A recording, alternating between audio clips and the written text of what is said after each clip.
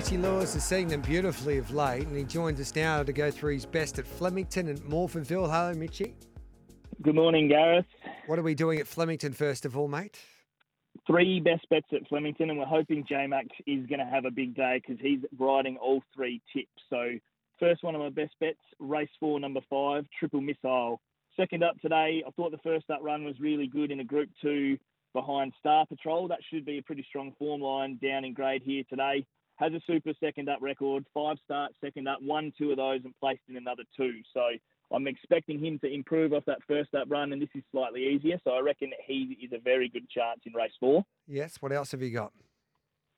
Race 6, number 1, Shinzo. I'm keen on him in the Coolmore. To me, he looks like a type that's really going to appreciate the Flemington Straight. He looks like he needs a bit of room to get into his work. So the Everest has proved to be a pretty strong form line for this race over the last couple of years. So I'm banking on that.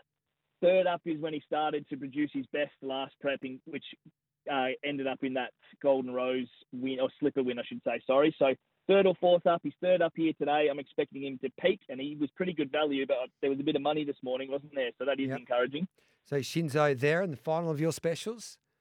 Race 9, number 5, Tamerlane. I thought his win here last start at Flemington was super. He went to the front, he controlled the tempo of the race and slowed it right up and then took off late.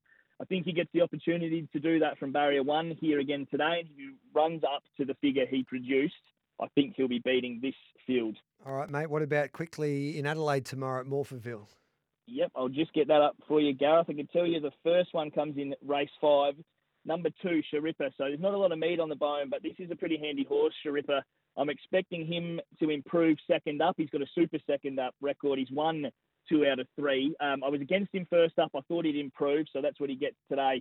His only threat is Bristler, but I think they're the Quinella exacta bet, those 2. Okay, any other specials for us there, mate? Race 9, number 10, Party Princess in the feature. Yep. She's been running around over in Victoria in some stronger races behind Amelia's Jewel and Wishlaw Lass. I think she'll find this slightly easier. The 1,800 metres definitely suits her.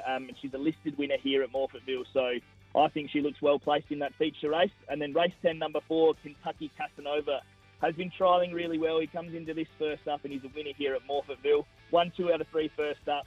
There's a lack of speed in the race, so I think from that wider barrier, he'll put himself in a good position with Jake Toroke on top. Good on you, Mitchy. Keep on dominating, mate. Thanks for that.